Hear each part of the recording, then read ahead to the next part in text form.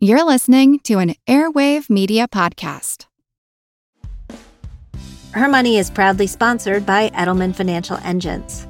Every day we plan and save for our futures, but are you taking into account tax strategies when dealing with your investments?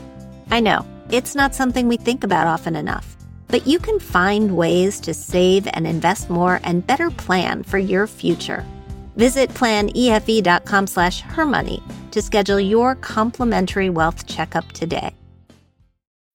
When you need mealtime inspiration, it's worth shopping Kroger, where you'll find over 30,000 mouth-watering choices that excite your inner foodie. And no matter what tasty choice you make, you'll enjoy our everyday low prices, plus extra ways to save, like digital coupons worth over $600 each week. You can also save up to $1 off per gallon at the pump with fuel points. More savings and more inspiring flavors make shopping Kroger worth it every time. Kroger, fresh for everyone. Fuel restrictions apply. What do I prefer? Do I want to take the money that I was going to put toward debt and put it toward these leggings instead? Or is my top priority paying off this debt? And the key is you are allowed to make either decision because you are a grown woman who makes her own money and you get to make that decision.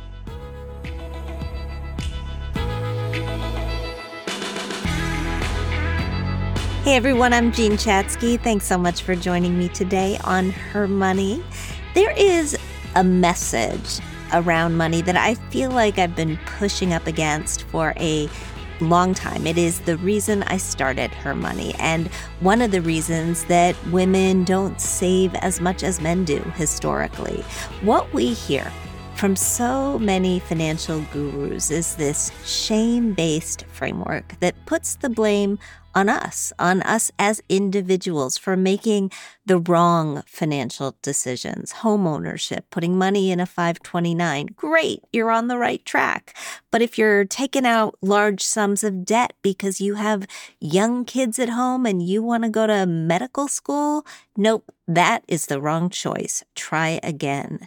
This sort of blame-based approach can make us feel like failures for making decisions that we know are right for ourselves and our families. And the problem here is twofold. Number one, shame doesn't work. And number two, telling people that they are completely to blame for their financial circumstances is just false. It's wrong. My guest on the show today found herself in almost $40,000 worth of debt in her mid-20s, and she turned to many of these financial gurus to help pay it down. What she found was that this tough love approach didn't really apply to her or to many of her friends, so she created her own method for paying it down, and now she is officially a millionaire at the age of 27.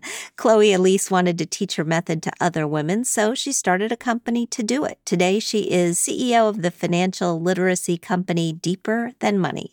She works with women to ban restrictive spending habits and instead spend in alignment with their priorities, which, by the way, could include a daily afternoon coffee run, as well as their long-term goals. And she is the author of the new book by the same name. Chloe, hey, welcome to the show. Thank you so much for having me. Thank you for that introduction. That was incredible. Oh, well, you are very welcome. I want to start by just hearing about you and hearing your story in your own words. Absolutely. So I grew up in small town Iowa and really got these hardworking Midwestern values instilled in me in a very young age. I was working whatever job I could from the earliest age that I could. I was 14, 15, 16, and just about working full-time in my summers and part-time during the school year.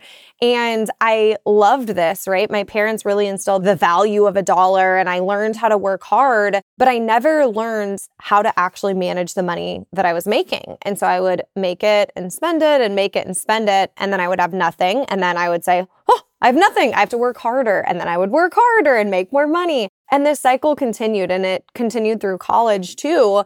But in college, I started having bills to pay. And so I would work really hard, and then I would go to the grocery store and my card would decline when I was going to buy groceries. And I would leave the grocery store empty-handed and then work harder and come back when I had money. And it was so stressful. It was so overwhelming. And I was constantly feeling just anxiety and stress around money. And even though I was working hard and making money, because again, I was taught how to make money and I was taught how to work hard, but I wasn't taught about personal finance. I wasn't taught financial literacy. I wasn't taught how to save. So finally in college, I kept having these just overwhelming meltdowns of money is so stressful. What is wrong with me? And I had this kind of come to Jesus moment where I was like, I'm going to figure this out. And like you said in the intro, I went and I was checking out personal finance books from the library at my college. I was Googling how to get ahead with money, and I was met with these shame-based tactics of, oh, well, you're just not working hard enough, and just give up more things, spend less. Like that is how you get ahead. And so I just felt worse. I was like, oh, well, I'm just lazy. I'm not working hard enough. So then I would try harder, and these sacrificial, deprivation-based tactics don't work because, I mean, they might work for a week and I would have a little money win, and then I would say, screw it, I'm going out with my friends. And then I would feel so much guilt and shame because, again, I had failed. And like you alluded to, the reason I had failed was because I'm a failure and I wasn't trying hard enough. So again, I was now caught in this news cycle of these deprivation-based tactics. And that is really where I kind of had my second aha epiphany moment where I was like, this doesn't work. This doesn't work. And it sucks too. It's not fun. This process is hard and this process feels so bad inside. And that's when I really decided it has to be, voila, deeper than money. Like it really does. It has to be, when we're talking about getting ahead, it has to be more than just what makes financial sense on a piece of paper and what's the smartest financial move. We need to factor in our dreams and our desires and our goals and the things we care about and the people we care about. And that's really where Deeper Than Money was born, in this idea of, once I started factoring in money psychology and why I was self-sabotaging and what I was stuck on and my beliefs and all of things like this, that's when everything clicked for me. And not only did I start enjoying the process, I started getting way more sustainable money wins because I didn't have this quick win and then burnout. So it was so holistic, and I felt so confident and I felt so excited about money when I just spent so much time feeling worse and worse and worse and just beating myself up. And so again, really the whole philosophy around Deeper Than Money is looking at finances holistically and getting shame out of this conversation around finances. I could not agree with you more. I don't believe that we should judge other people's financial choices. Her money was established as a judgment-free zone for that very reason. And I also understand what you're talking about as far as the building blocks of this. I often say that saving money is not fun. Having money saved is a lot of fun. And so bridging between the two is where the magic kind of lies. You came up with a formula, a cycle breaker, and you break it into a recipe. We love to cook here, so at least I do, so it makes sense to me. 1 cup of acceptance, 1 cup of forgiveness, 1 cup of radical responsibility. Take me through those as sort of tactical steps. How did you get out of the earn it, spend it, feel bad about it cycle into acceptance, responsibility, feeling better? Yeah, absolutely. Acceptance of where you're at, but doing it in a way where there's no shame is one of the best gifts you can really give yourself. Because at that point in my life, first of all, when I signed my name on those student loan papers, I had no idea how much debt it was. I had no clue. I was like, just flip to the last page. Okay, bye. I was like, this is so embarrassing because I'd been taught my whole life, money's private. You don't talk about money. And now I'm sitting in the college financial aid office across from a stranger who's telling me, here are your loans. I was like, don't talk to me about this. Don't say anything. Just let me sign and let me run out the door. And so I had signed my name saying, hey, I'm going to take out $30,000 of loans. I didn't even know what debt was. I didn't even know what I was signing up for. And so then fast forward 3 years, the day that I sat down and logged into my loan, first of all, I had to create an account 3 years later because I didn't even have an online account because I'd never checked before. So I create an account, I log in, and that was the first time I'd ever figured out how much I had in debt.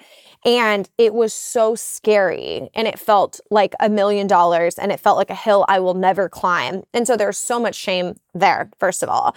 And so the first part of acceptance was just like, I have to actually accept that I owe this, right? Instead of this being like this fake far off number. So that was number one. But number two was also the acceptance for where I was at without it meaning anything about where I was headed. And to me, that looked like accepting like, yes, I have $36,000 of debt right now, and accepting it in a way that was neutral of just, this is where I'm at, not I accept this and I suck and this is horrible and blah, blah, blah, blah, blah. That's not acceptance, that's judgment. And so it was truly allowing myself to look at that and say, okay, this is where I'm at and it gets to be neutral. And this is just my starting point and it doesn't mean anything about where I'm headed. So that was really the acceptance. When it comes to the radical responsibility part that I talk about, a key piece of that is the difference between saying, okay, awesome, this is where I'm at, and I'm holding responsibility for this is where I'm at in the sense of if I'm responsible for this, I can change it. The difference, though, is not looking at this from a place of fault, of I'm responsible for this because I suck, because I'm bad with money, because I've made horrible decisions, because all of these things. There are so many factors that go into where we're at with money.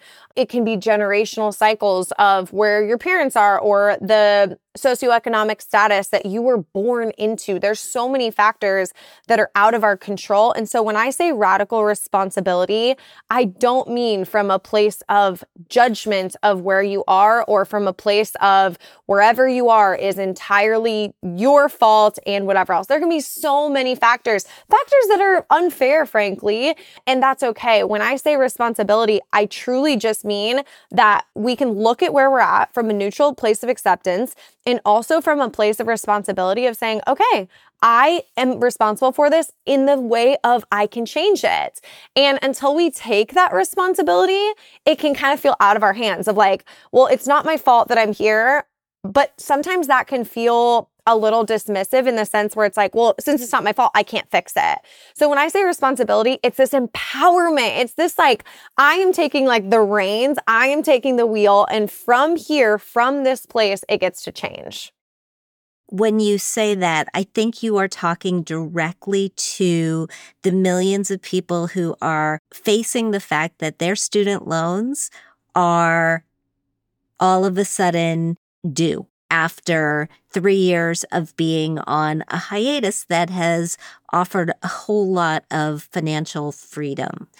And a lot of people are scared, and many are feeling like, and this is something that the government has acknowledged, many are feeling like they are not going to be able to do it, at least on the schedule that they have been given.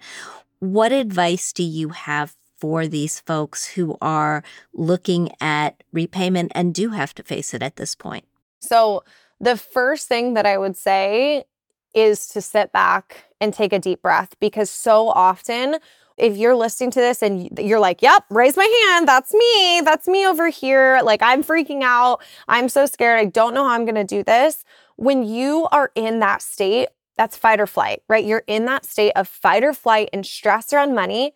When you add logistics to that, it only increases stress and the feeling of being frantic and being nervous and all of those things.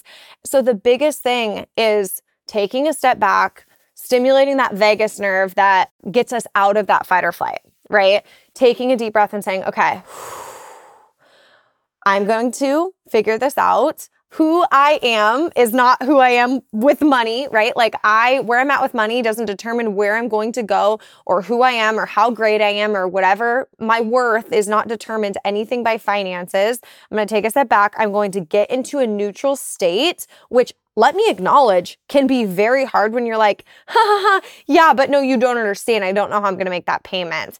Just when it comes to thinking about this, wait until you're in a neutral state and then we can add logistics to it. Because again, when you're adding logistics to already feeling stress and overwhelm and in fight or flight, a lot of times what happens is to one or the other on polar opposite sides. One is ignore it. I'm going to forget about it. Whatever. I'll deal with it later. Not my problem. I just won't make the payment because I can't. I'm not even going to look into it.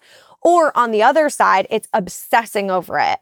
It's all I can think about. I log into my account 50 times a day and I check it and I go over it and over it and over it. And we want to move both of those into a state of neutrality of, okay, where am I at right now? Write that down. What is my payment amount? There's so many people who are right now thinking, I won't be able to make that first payment. And I'll say, okay, when is your exact payment due date and what is due? And they'll say, well, I don't know.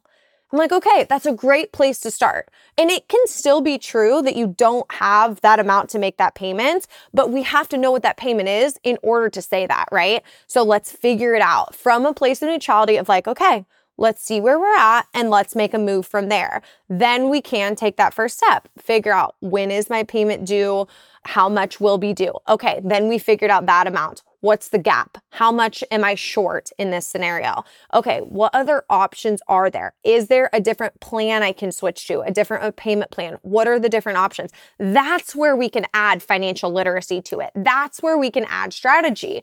Or is it, okay, I'm gonna go back to my spending. What do I need to move around in order to make this payment?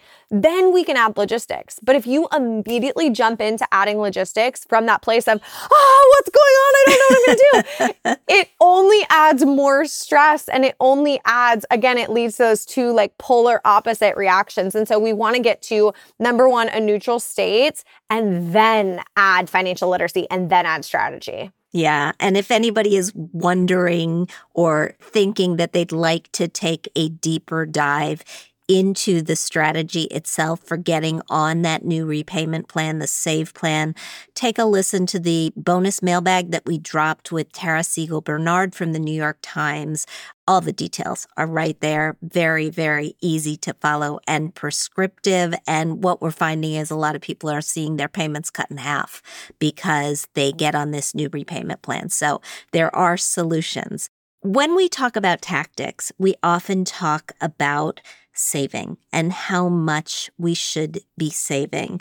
I've been a personal finance reporter now for 35 years. And one of the questions that I get asked most often is, just give me a number. Just tell me how much of my money I need to save day in and day out in order to have some sort of a secure financial life down the road.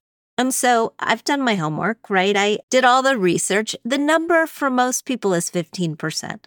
If you can get yourself on a track where you save 15% from when you start working until you retire, you're pretty much going to hit it as long as you invest that money. And let's acknowledge that life is going to happen. And some years that 15% is going to be 6%, but other years, you're going to get a big tax refund and that 15% is going to be 20%, and it'll all kind of work out as long as you aim for things. In your book, you write, rules like this enrage you.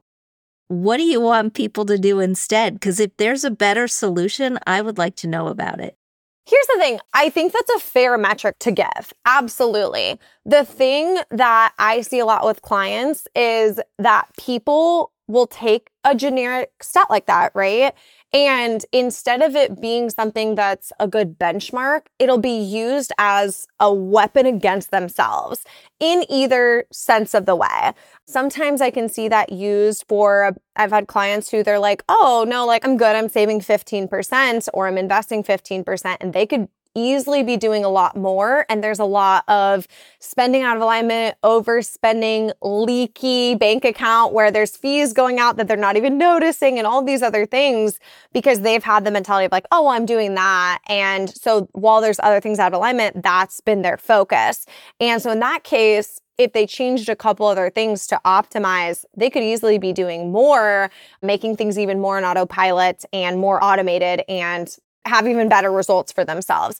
On the flip side, there's people that can see that number and think, I could never do that.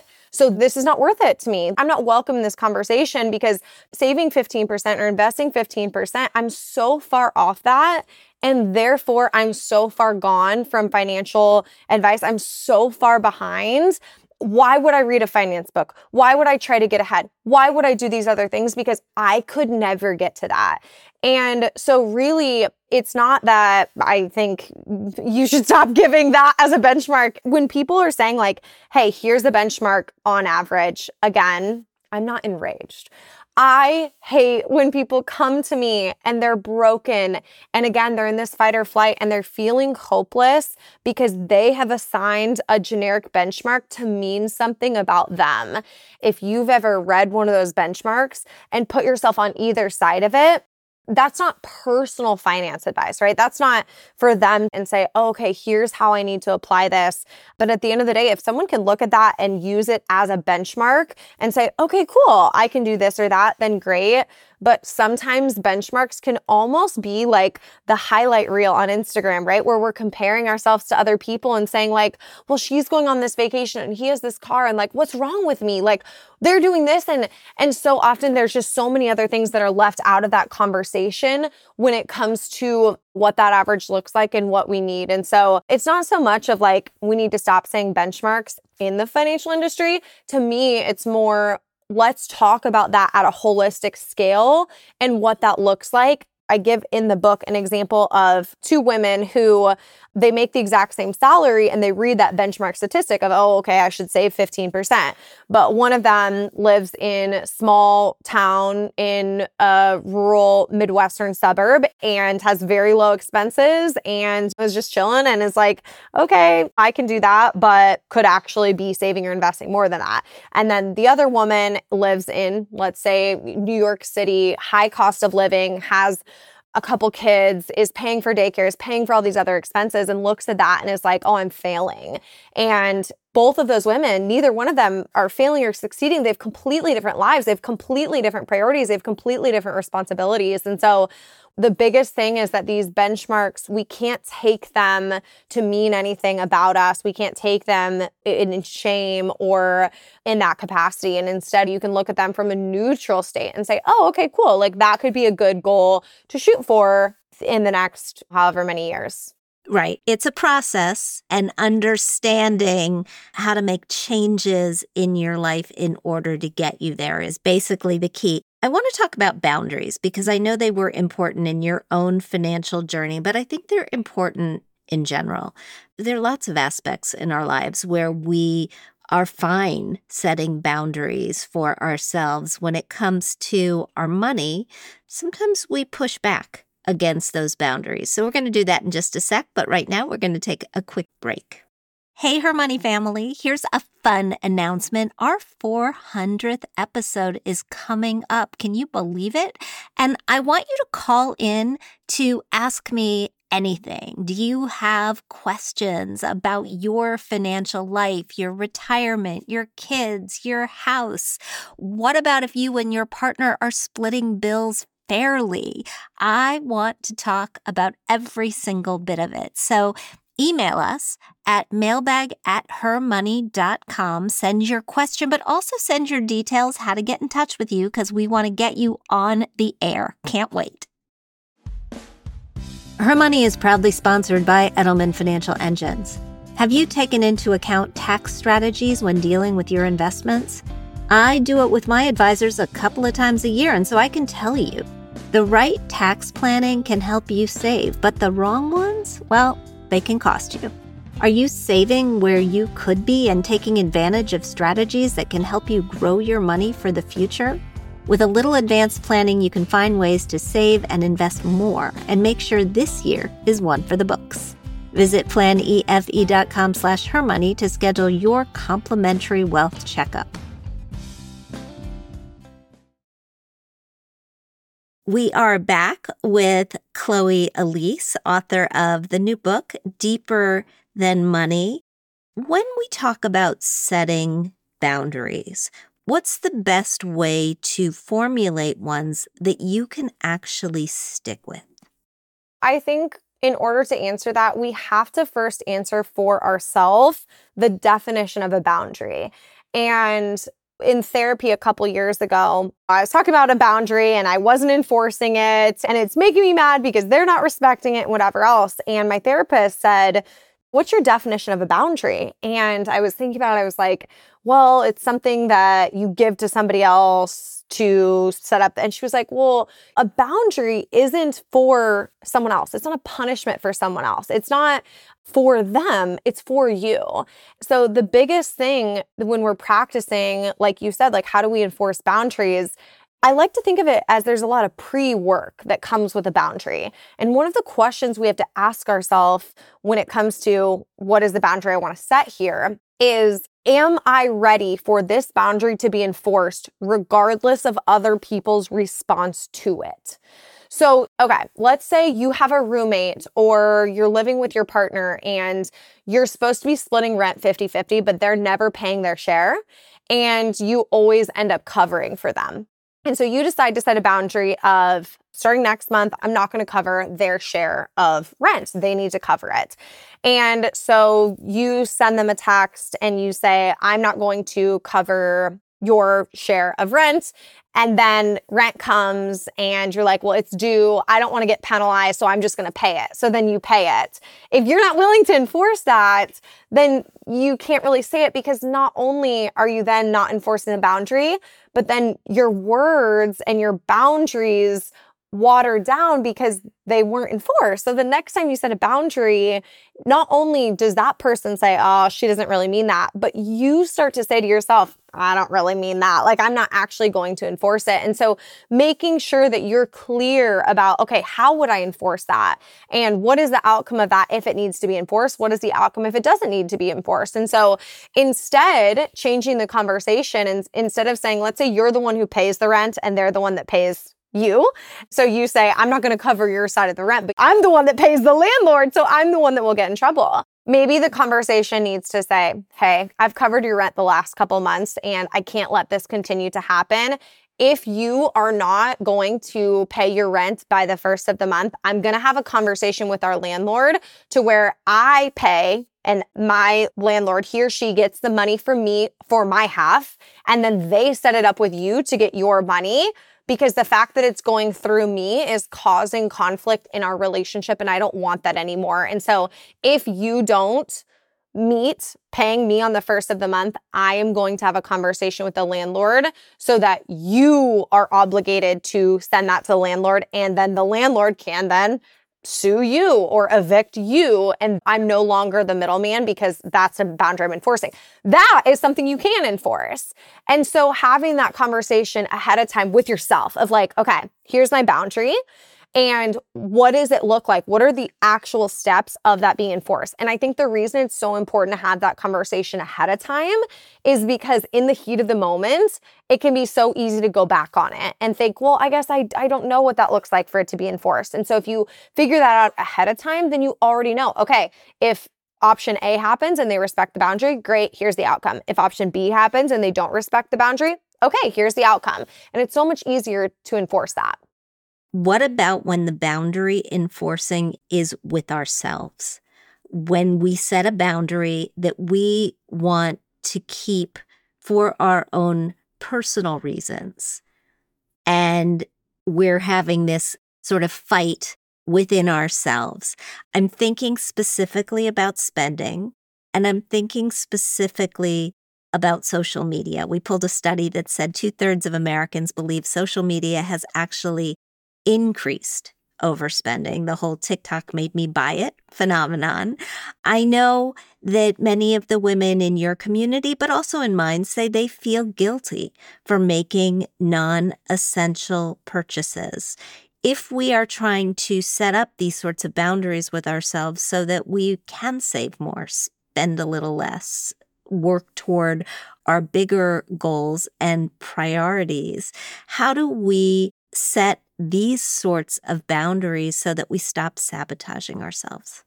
Yeah, that's a great question. And it might sound counterintuitive, but I would actually argue that it's less about setting a boundary with ourselves and more about giving ourselves freedom and flexibility.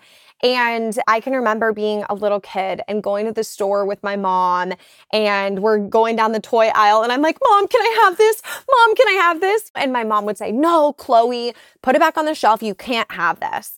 And if you think back to that feeling as a kid, right? You're like, it's disappointment. It is discouragement. You're sad. You're mad. Like you had that desire and then you got told no.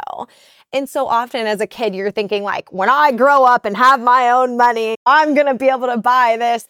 And then fast forward, and now instead of 8 years old, you're 28 years old and you are walking through the aisle at Target, or you're walking through the aisle at your favorite athleisure store. And what is the voice in your head saying? No, you can't buy it. You can't buy it. It's that same narrative of I can't have it. And what does that feel like when we're told that? It feels crappy. It feels like, dang, I really wanted that. And I'm being told no. And it feels like restriction. It feels like deprivation. And so same thing on social media. But sometimes you don't really want it. Sometimes you only want it in the moment, right? Sometimes we talk about a purchasing pause a lot here on this show, that if it is something you really want, you work hard. There's no reason that you can't have that. But you can't have everything. And you have to choose, because money is a limited resource for everyone. No matter how big or small your budget is, there is some sort of limiting factor out there. So when that's the framing, how do you work with that? So I do agree with you, but I like to think of it a little differently. I like to almost think of it, and it's a little mind twister. What is that? Brain teaser, if you will, but hear me out. I like to think of it opposite of that. I like to think of it as when I go into a store and people always respond back and they're like, easy for you to say because you have gotten to a spot where you have money. I would implement this when I would have like $100 in my bank account to my name, but hear me out. I promise this will change the way you think about money. So I would walk into the store, let's say, and I would literally tell myself, I can have anything I want. I can have anything I want. Now, your first thought is like, okay, then I'm going to buy the whole store, right? Like I'm going to buy everything. And that's often your first thought, right? Like the first thought is, okay, I'm going to buy anything. But the second thought is like, okay, awesome. You're going to buy every single thing in this store. Incredible. Where are you going to keep it in your house? Oh, well, that would actually lead to a lot of overclutter. Like that would lead to a lot, my closet would overflow. Okay, so maybe not everything. Okay, then what stuff? Well, everything, half of the store. Okay, half of the store. But I'm actually going to try on some of these clothes and they're not going to flatter me and I'm not going to feel my best in it. Well, that's not really in alignment. That's not really something I want. Okay, so not actually half, maybe a quarter. Okay, a quarter. So I'm going to get this and this. When you give yourself freedom and full allowance to have what you want, when you actually start thinking about what alignment looks like, not just financially, but also with the thing itself. If I gave you that entire store, and again, your goal was to keep it and have it in your house, would that actually be in alignment with what you want? And there are a lot of things in that store that aren't your size or that are your size but don't fit you well. And so why would you want those things, right? So we keep narrowing it down. And let's say you get to a couple items, right? Let's say you get to 5 items that you're like, amazing. But you look at those 5 items and you're like, I don't have the money in my checking account for those 5 items, Chloe. So it still doesn't work. Hear me out. I would take it a step further and say, okay, let's say you don't have the money in your account for those 5 items. You could open a store credit card. You could text your parents and ask for money. You could text a friend and ask for money. You could rob a bank. You could sell a kidney. You could do all these things. Are those great options?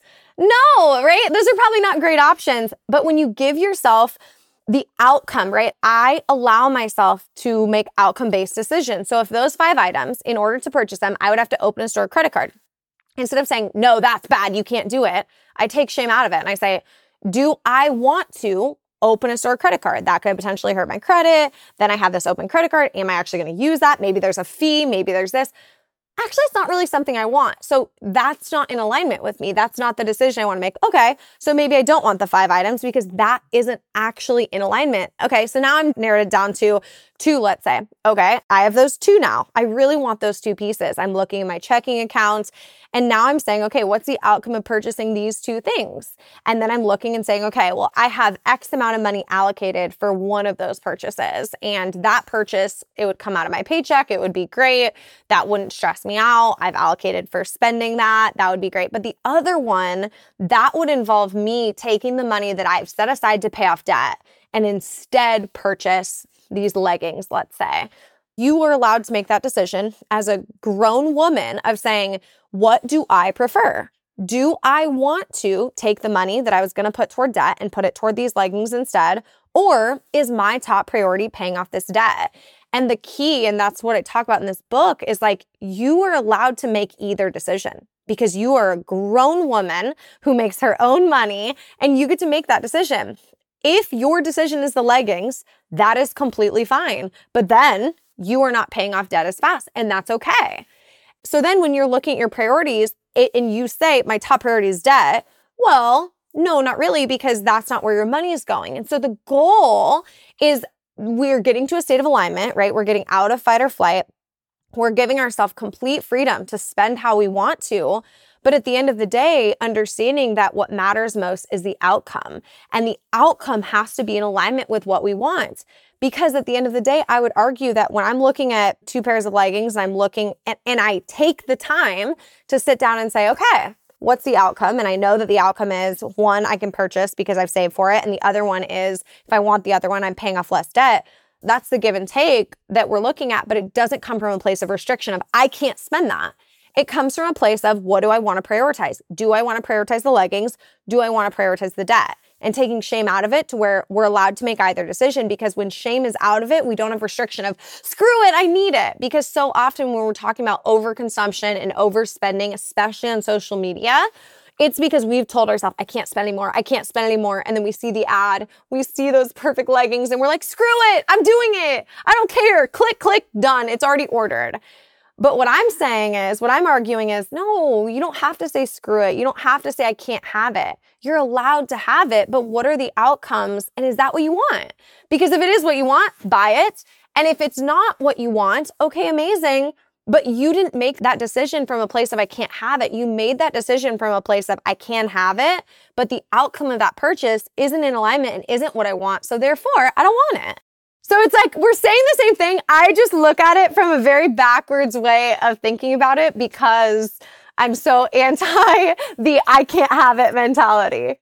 I can tell why people are lining up to watch you on TikTok. I think you make a lot of sense and you make it feel like it is a very personal decision, that it's my decision, because personal finance is more personal than it is finance.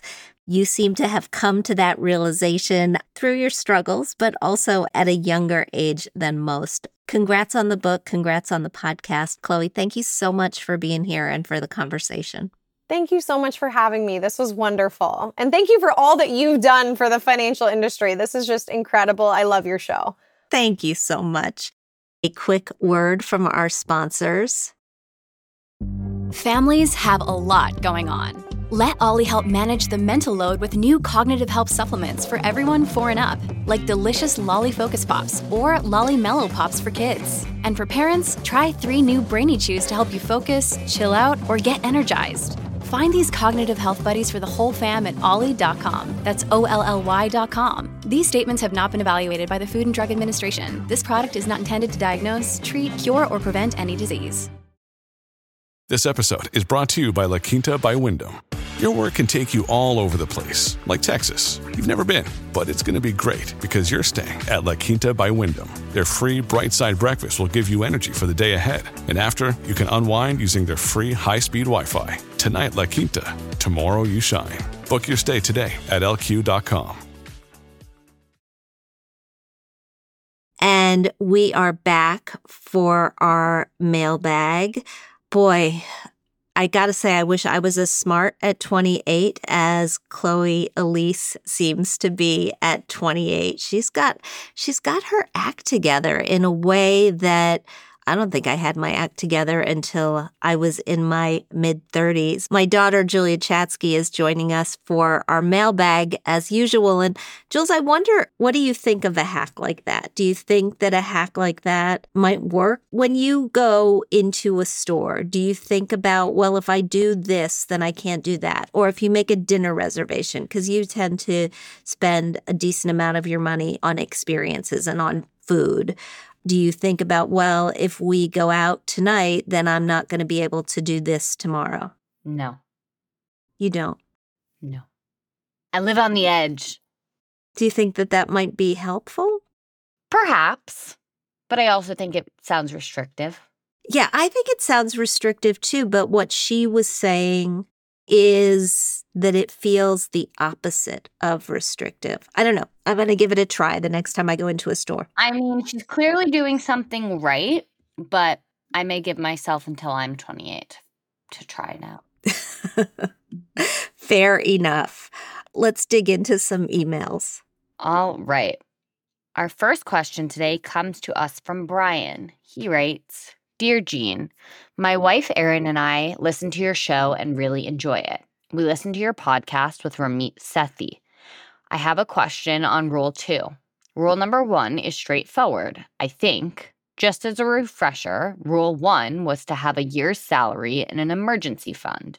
So let's say I keep $100,000 for 1 year emergency fund in a savings money market account. For Rule 2, he says save 10%, invest 20%. I did not understand this and could not find additional information on his website. Could you define exactly the difference between saving and investing? If I saved $100,000 in a 1 year emergency fund, is Rule 2 saying I should put more, 10% of my earnings in this case, in that or another savings account? Why? If I've saved a good amount already, why am I putting more into a savings account? Or maybe I'm misunderstanding what savings and investing is, generally speaking. Also, how should I think about the auto deduction to a 401k in this rule? Is that investing or saving, or a little bit of both? So, let's say I have $100,000 in a savings money market earning a modest return. I'm maxing out my 401k. I'm thinking that next I should invest, not save as much as I can. So maybe that I reach a total of 30% of earning when combined with my 401k deductions in a range of investments with different risks. Can you help me understand where/if that differs from the save 10%, invest 20% rule? Thanks so much. Thank you so much for writing. And Brian, thanks to you and Erin for listening. I love this question because I don't rarely get asked what's the difference between saving and investing. And there is a really big difference. Saving has no risk. It's for emergencies. It's for your short-term goals, money that you need within the next 3-ish to 5-ish years that you are planning to use for certain things. Investing has risk, and it is for your longer-term goals, college for your kids, retirement for yourself, things that you are not going to need until at least a minimum of 3 years and maybe 5 years or more into the future. What I think he is saying here with rule number 2, save 10%, invest 20%, is really put away 10% for those short-term goals and put away 20% for those longer-term goals. So the $100,000 that you've got in your savings/money market account for an emergency fund is great as an emergency fund. But what other short-term goals do you have on the horizon? Are you looking to take a vacation? Are you looking to buy a house, put a down payment on a house? Are you looking to throw a big birthday party for a big milestone birthday? And are you actively saving money for those shorter-term goals? That's where the save 10% comes in.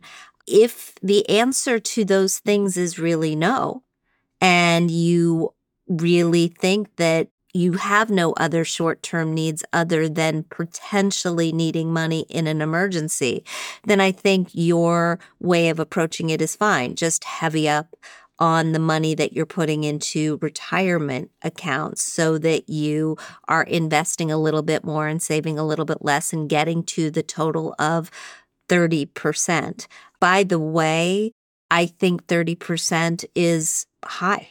I think 30% is a little more than you need to be socking away. But I also believe that in those years of your life when you can save and invest more, you should save and invest more, because you'll hit a point in life where you have other needs and other obligations and you may not be able to put away as much money. You're going to feel better about the fact that you heavied up earlier. So, Brian, I hope that that makes sense. And I'm so glad that you liked listening to the show. What a loaded question, but way to answer it, Mom.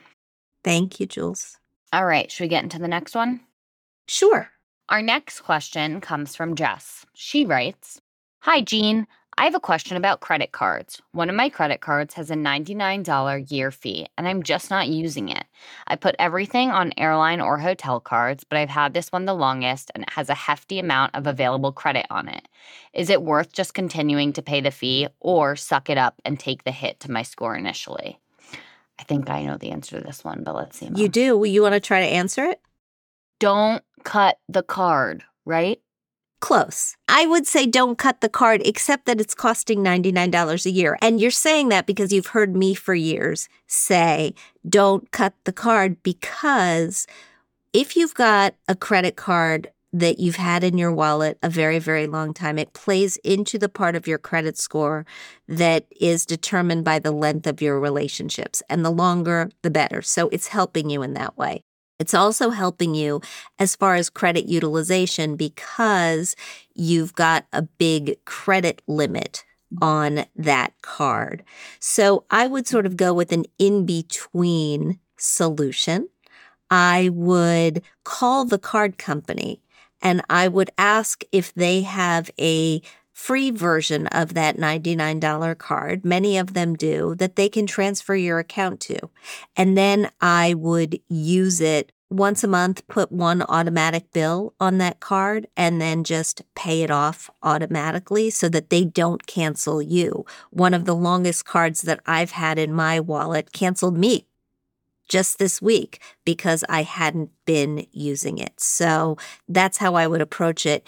If they say no, they don't have a free card, and you are not looking to get a big loan, a car loan or a mortgage in the next year, I really wouldn't worry about it. I'd go ahead and I would cancel the card and know that your credit score will take a hit, but it'll come back eventually. And there is absolutely no need to pay the $99 for something that you're not using. Make sense, Julia? Totally. If you've got any other money-related questions, Julia and I would love to hear from you. Just send them to us by emailing mailbag@hermoney.com. Thank you, Jules. Thanks for having me. And now we're going to take a quick break. Dive into the heart of crime with Foul Play Crime Series.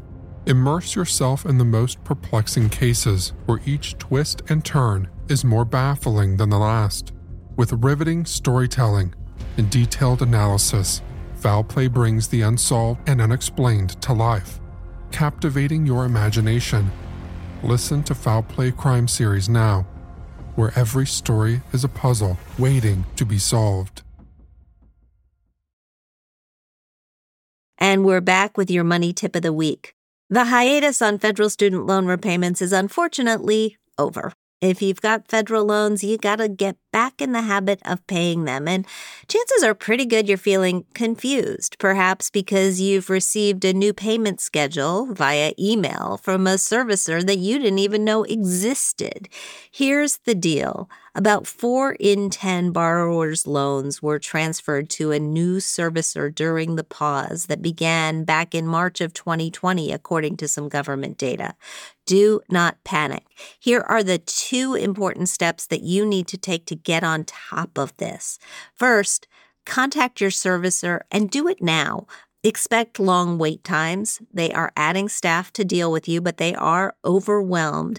And try to do this before your first payment deadline. If you don't know your servicer, go to studentaid.gov, the Department of Education's website. You'll be able to figure it out there. And if you're having trouble making your payments, check if you qualify for the new Save Income-Based Repayment Plan. It can potentially lower your payments by as much as half. To learn more about student loan repayment, listen to our bonus episode with Tara Siegel-Bernard of the New York Times. She is the best on this issue. Thank you so much for joining me today on Her Money. Thanks to Chloe Elise for her philosophy on living an abundant life and saving for our goals at the very same time. If you like what you hear, I hope you'll subscribe to our show at Apple Podcasts. Leave us a review. We love hearing what you think. We'd like to thank our sponsors, Edelman Financial Engines and BCU. Her Money is produced by Haley Pascalides. It's mixed and mastered by CDM Sound Studios. Our music is provided by Video Helper, and our show comes to you through Megaphone. And check out our new podcast. It's called How She Does It. You'll find intimate cocktail party-style conversations with today's most talented female leaders, starting with the host of that podcast, CNBC's Karen Feinerman. Our podcast is also part of the Airwave Media Podcast Network. You can find us and other shows like us at airwavemedia.com. Thanks for joining us, and we'll talk soon.